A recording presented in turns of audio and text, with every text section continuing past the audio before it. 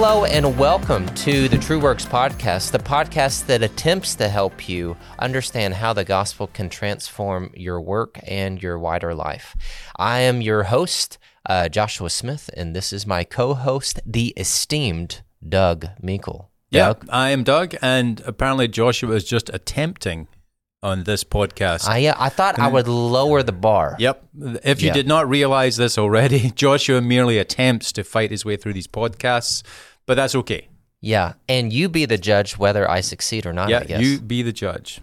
You be the judge. Today we are discussing a newer book to the Faith Work Intensive curriculum, Art. It's a work by a new author, at least to Doug and I, called, is it Art and Faith or Faith and Art? I can't remember. I think it's Art and Faith. Art and Faith by, I'm going to butcher the name, Meiko Fujimura, perhaps? Yeah, I think actually the way they put it is Mako, I think. Mako Fujimura. No, you're the linguist among us. Yes, I am a linguist, especially of Japanese names. I mean, I feel I am completely confident about those. That is your specialty. Yes, that is definitely among my other specialty. things, that and Scotch. That's kind of what you got down. It's kind of what I do here.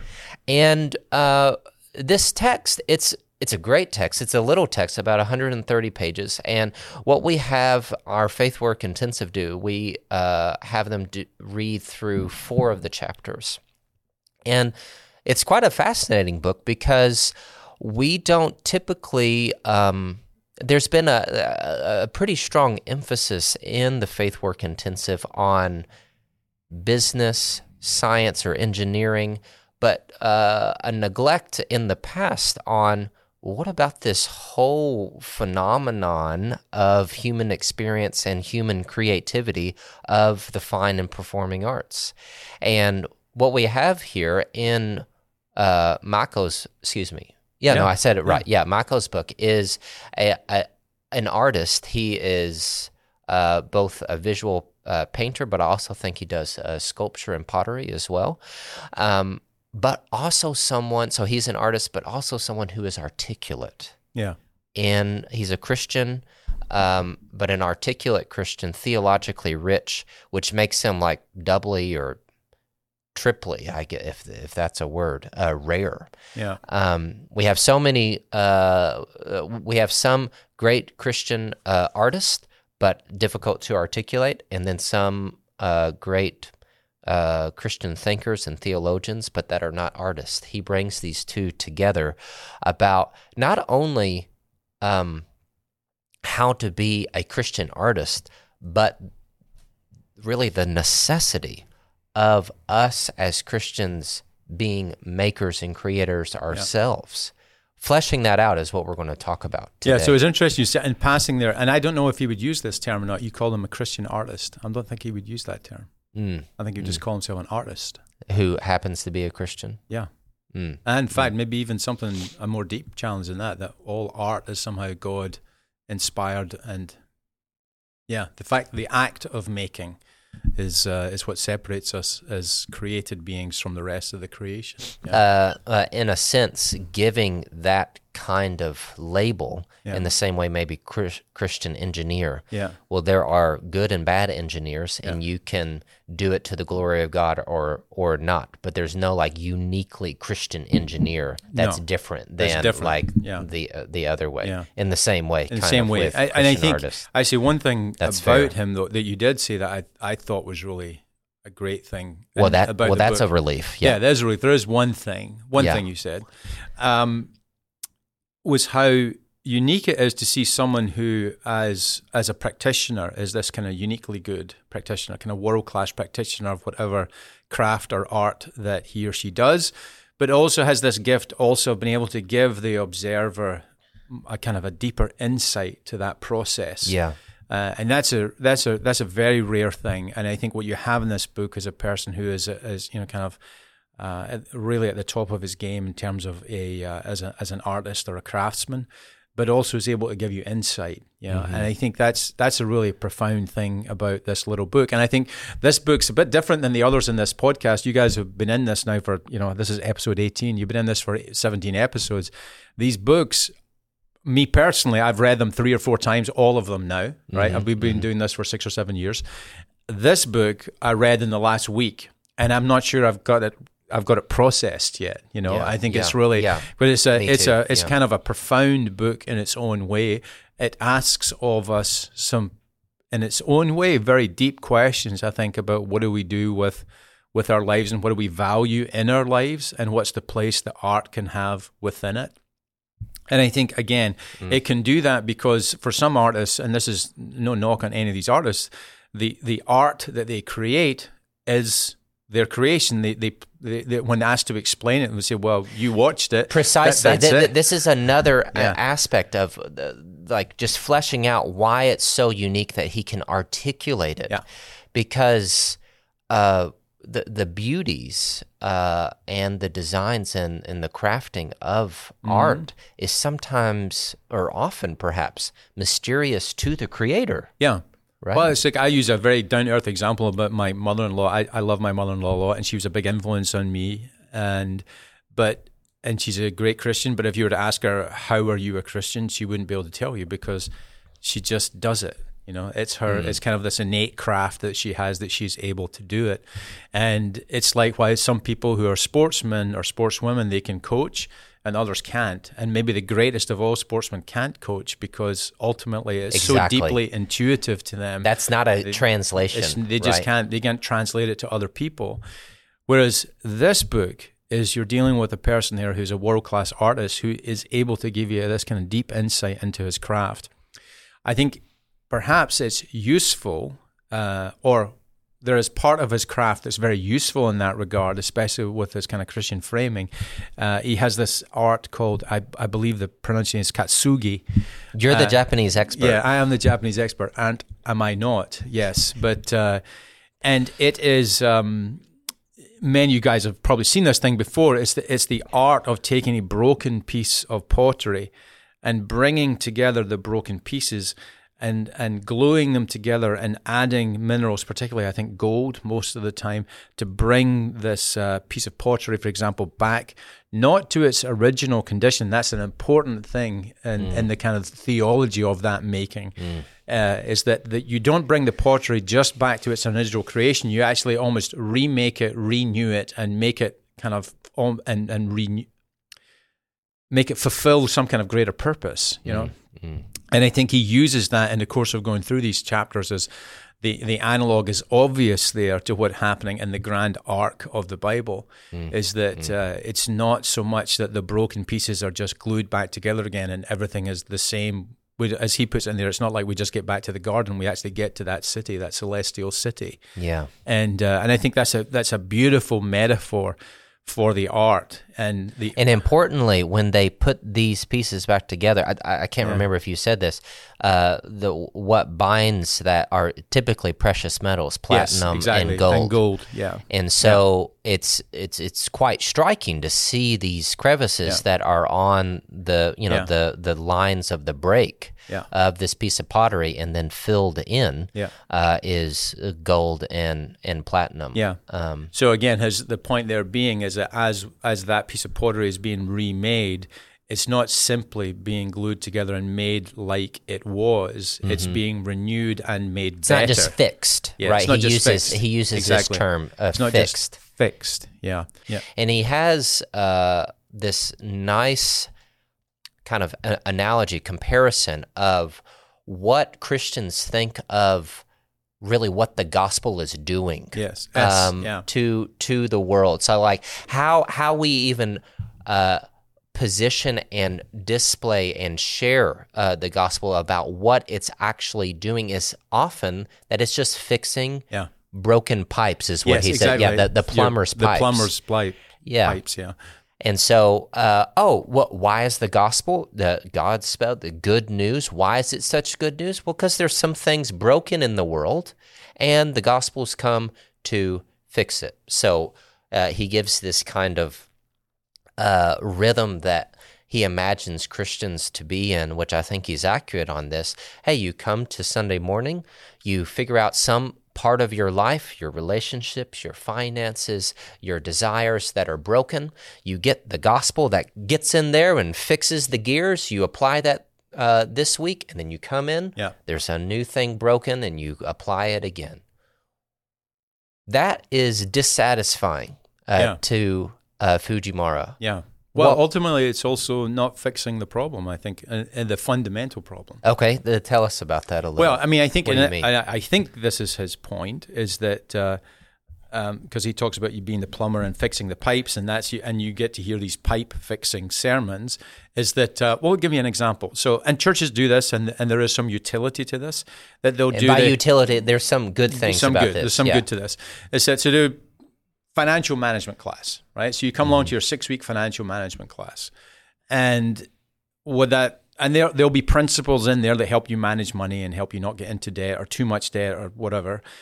But, I've had this debate with several pastors of mine over the years, is how that, in actual fact, you're just kind of putting the sticking plaster over the top of the wound. You're not actually fixing the wound.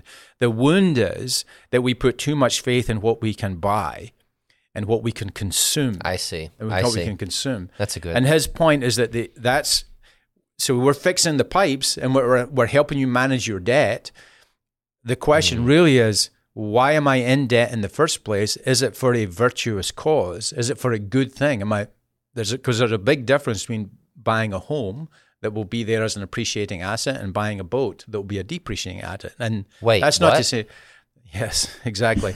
So that's a pretty crude example because I'm not. But it's not helpful though, but because. But I don't want people to think I'm like anti-boat or something like that. But the point is that you underneath there's where are your desires? Back to that Augustinian question. Where are your desires? And his point about fixing the pipes is that too many sermons and too many times you go to church, you're up here fixing the presenting symptom and not the underlying disease. Yeah. It's focused on the dorsal fin of the shark and not the shark itself. And what you need to be concerned about is the thing with the teeth. The thing with the teeth. The fin is just an indicator of what's below the surface.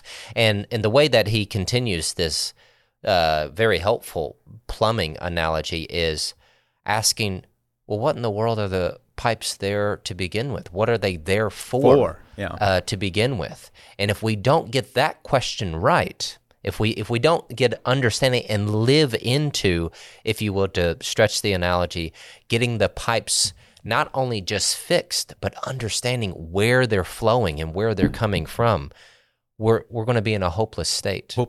And this opens up this beautiful very new to me, that theology that he calls theology of making.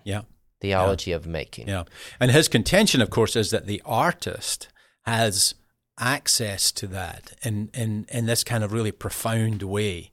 The artist is one who makes, and in making sees the true, or at least can perceive perhaps the true purpose of things, that he sees more than just the pipes, or she sees more than just the pipes, but the flows through those pipes. Whereas, like you put there, where does this stuff come from and where is it going to? And that allows the great artist to be able to present back to us something that illustrates but also inspires the kind of humanness that we have. And I think this is a bit, it'll take me a while to process this, but this is really an encouraging. I found this really, really encouraging, Yes, I do too. And, to two of the things about the pipes that he mentions is it's not that the artist has a unique vocation and ability to see, as you said, the nature of things. But Fujimura is also quite democratic, if you will, about that because we are made in the image of the great artist, capital A, that God is the great artist, that we are all by extension, in different ways, of course, also makers or also little artists. Now, he goes through several chapters trying to convince us that because if you saw me draw stick figures, you would be like, you, Joshua, are not an artist. But what he means there is simply a beautiful making of things through beauty and mercy that are creating order and processes and objectives and achieving those for purposes that are greater than or goes beyond simply utility. So this can go all the way down to organizing a pencil drawer. Something as mundane as that. He doesn't. Well, even as mundane as your philosophy PhD. Now we're getting very mundane. Now we're getting very. But the point is really there because that's your art. That's what you do. Yeah. And that's his point, is that we're all, as makers, artists with the small a. That is our humanity, and when we don't do that, we're humanity. We're dehumanizing ourselves. Right. So to the extent that we don't engage in those things that involve our making and forming, we're kind of dehumanizing ourselves. Yeah. And I think that's, like I say, another kind of profound insight here that. I just love that, and I didn't want to be facetious about I did want to be facetious about your PhD. I think you did. I think I did. I did actually. Yeah. Now I think about it. Now I challenge myself, but that was not really the purpose. The purpose is just to say we're all given something to do, and that we can make, and that making can be beautiful, and that making also affirms our humanity, and also crucially gives us access to something about God that we would not know in any other form. Yeah. And I think we are all artists in that sense. That's what makes us human, and we can bring that creating into work. Yeah. And creating. He makes this distinction where he puts his thumb on this pulse of either Western or American Christianity that has kind of commoditized. Did I say that right? Commoditized. Yeah. The English and Japanese. I know. You're an expert I'm like, and, wow. Yeah, linguist. Commoditize the gospel of not only, hey, take this gospel and it'll fix XYZ, your finances, your marriage, or whatever, but we're trying to sell you the gospel. And the way that you know that the gospel is succeeding is if your church attendance is up, or if you have people in your programs, and of course, all these metrics can have some utility. We're not against all metrics or something like that. But what he says is the gospel is not primarily about usefulness. Yeah. Right? Yeah. There's a higher value. Yeah. Yeah. And bringing that goal of, in my case, the craft of my scholarship, or as an engineer, designing to solve some type of technical problem or diagnosis for a doctor, and so on through the various homemaking and all the rest of the goal is not simply to fix, but to this higher value of making something more beautiful than we found it. Yeah. And that may take, he describes his own art making of this binding together of these broken pot shards, and how he intentionally picks methods that are painstakingly slow. And in one particular description, the type of ink that is required grinds together poison sumac. Yeah. And so poison sumac is in the family of poison leaves like poison ivy and poison oak. And so a lot of people have reactions to it. Yeah. So you have to wear gloves, and it takes something like a year to dry. I had to read that twice. Yeah. And he's like, this is against all methods of efficiency. Yeah. There are more efficient ways, but is it more beautiful? Yeah. And so we as Christians called to the one who is beauty. God is beauty itself. We have different pursuits than simply getting things done. Yeah. That's one of our values. Yeah. We don't want to just contemplate, as you say, but sometimes it's good just to take it in. I think that's a very powerful part of the book, and I think there's something there to do with attentiveness as well. You being aware and attentive towards the craft, but many of these things, the artist is simply one who illustrates how we should kind of orientate ourselves towards the world. Like that attentiveness Yeah, not everything in the world takes a year to dry or whatever. Sure. But that basic attention to the world around us and the attention to the people around us, that is something that I think he would say, yeah, the artist can show you what the value of that attentiveness is. That in fact, even things like value, I'm not even sure that's the right word, the appropriateness of that attentiveness. Because value almost gives the connotation, right? That it's like, oh, you value this and I value this. And I think... So things like value, things like efficiency, those kind of things, those are words from a different context, and bringing them into this context, I think we lose the truth and reality of the art itself. Yeah, and I don't think, and again, I might be wrong about this because I've not really processed this book, but I think what he's also telling us is that this kind of sense, we've talked a lot about the divide between the sacred and the secular. But here, there's also some kind of divide that's being broken down between the maybe in university terms, the kind of between engineering and the arts, right? Between these technical stuff like STEM, for example, and the humanities, right? That actually shouldn't really exist. These are all parts. This kind of artist is showing you that it is one whole, right? The dividing up of knowledge like that has not actually helped us a great deal either. It's dividing our souls ultimately. Yes, exactly.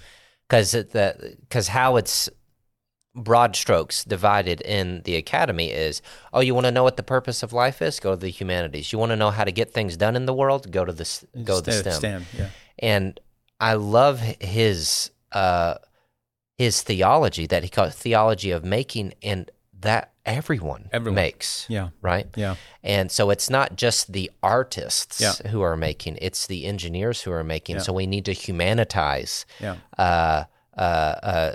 quote unquote the STEM fields, but we also need to bring truth and reality to the humanities. Last word about this before I guess we're probably getting to the end of our time here, but one of the things I felt was really useful as well is that really in that theology of making, built in there is it's kind of a system analysis, because people to people in our world, they talk about the systemic nature of, whatever things, economic injustice, let's say that, for example. Okay. And I think he certainly, and there might be a view of that says, well, that's not true. You just need to use the system and it will create great economic outcomes for those who work well.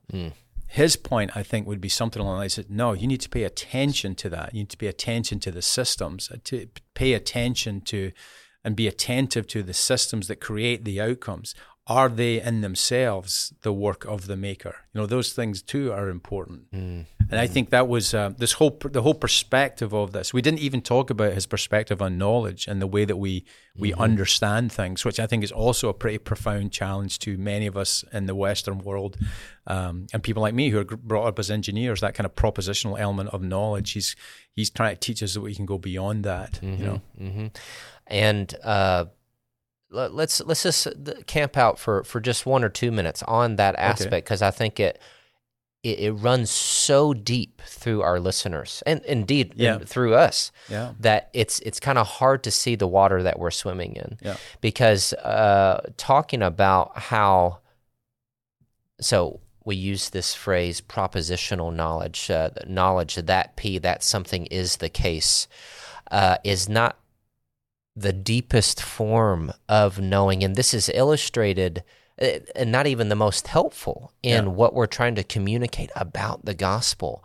He talks about how that there are philosophies and theological systems that attempt to argue people into the faith, and while there might be some good things about showing the reasonableness of the Christian faith, if that's where we stop, we've missed this profound depth of the Christian faith that is not, people are not going to be argued into. Rather, what Christians need to be concerned with is not simply winning arguments, but making beautiful things. To him, that's almost a more powerful apologetic. Yeah. Right? Yeah. That if we, like, there's a time, a space, a context that we need to have people working out these quote-unquote propositional arguments, but the fullness and the multivariedness of the Christian life and what we're offering to the world needs to be made through through Christians making beautiful and just things. It's intrinsic beauty. I think the faith's intrinsic beauty is the attractive thing. Mm-hmm. I see this from a perspective of my kids, and that there is no argument to be won there. You're not going to win an argument to them. And my kids all do okay in the faith, but at the end of the day, that's not how you're going to attract them to the faith, just by simply arguing their way into the kingdom. Yes. I just don't see that. That's right. And I'm less and less convinced that is a strategy that's actually worth anything. Mm-hmm. I'm more convinced, and this guy was really confirming a lot of this, is more convinced that the creation of good and true things, true works even, the creation of good things, the creation of beautiful things, and that intrinsic beauty that is within the faith when it's practiced well, that is the attractive thing. That is the for want of a better word, the evangelical posture. Mm-hmm, mm-hmm. And I think that's a beautiful ending for this episode. Hopefully this has helped you to give a sense of what Fujimura is presenting, and that you can jump into the chapters assigned for this week. I've been your host on the True Works podcast. My name is Joshua Smith, and I have Dougie Fresh. I meant Doug Meikle. Joining me as my co-host. Thank you, Doug. Yeah, that's my rap handle, but not many people know that. Yeah, yet, but he is an up and rising star. Thank you. If you want to hear more of our podcast, you can find our podcast on all platforms, or you can visit us on our website at trueworkshouston.org. Thank you so much, and see you next time.